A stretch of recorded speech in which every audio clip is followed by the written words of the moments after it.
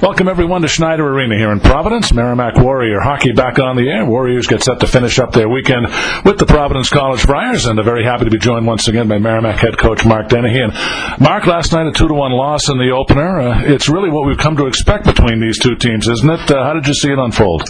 Well, coming off of last weekend's disappointing game against Union, where I thought we really took one on the jaw, I was interested to see how our guys would kind of rebound. And I think looking back on last night's game, I think our guys played really hard.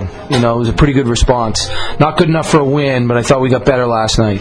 The trick's going to be tonight to I don't want to say pick up where we left off, but use that same type of mindset we had in the third.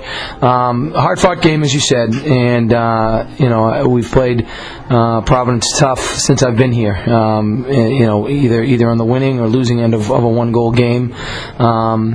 And it's funny, Lowell usually play pretty tough. Providence usually play pretty tough. I think there's similar styles, and so it lends itself to close, hard-fought games. Well, Mark, I had a chance to review your comments after the game last night. Really, a solid third period. And what do you think made it so effective? Well, I thought we put the puck in much better places. We handled the puck better coming out of our zone.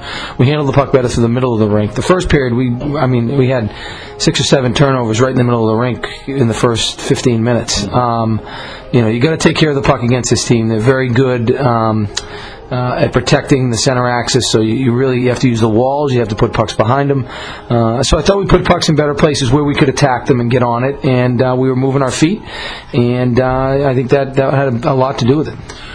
Mike Babcock seemed to have a terrific game, Mark. He seems to be really wise beyond his years, and what a competitor he is. He doesn't stop working, and he's definitely a student of the game.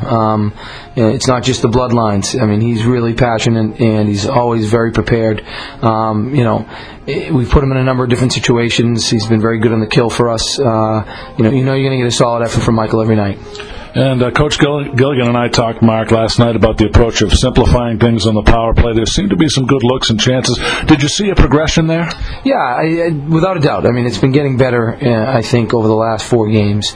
We still, too often, when we're not being pressured, just kind of make a bonehead play and shoot it into someone or try to pass through someone when there's an obvious play. I think it's a little bit of patience still. Hey, listen, these guys are working hard and they want to get rewarded for it. Mm-hmm. It's hard to be patient when you're not getting rewarded. So a little bit more patience and I'd like a few more power plays. I mean, sure. Again, we're not getting very many looks on the power play, so you really got to be ready when you get one.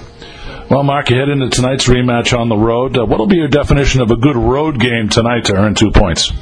Well, listen, we've got to. It doesn't matter where you're playing. The ice is, frozen, and it's 200 by 85. So it's really what goes on the ice. And a good road game is you got to play 60+ minutes of hockey. And the only way you can play 60+ minutes of hockey is to get off to a good start. And that's something that we've been a little bit,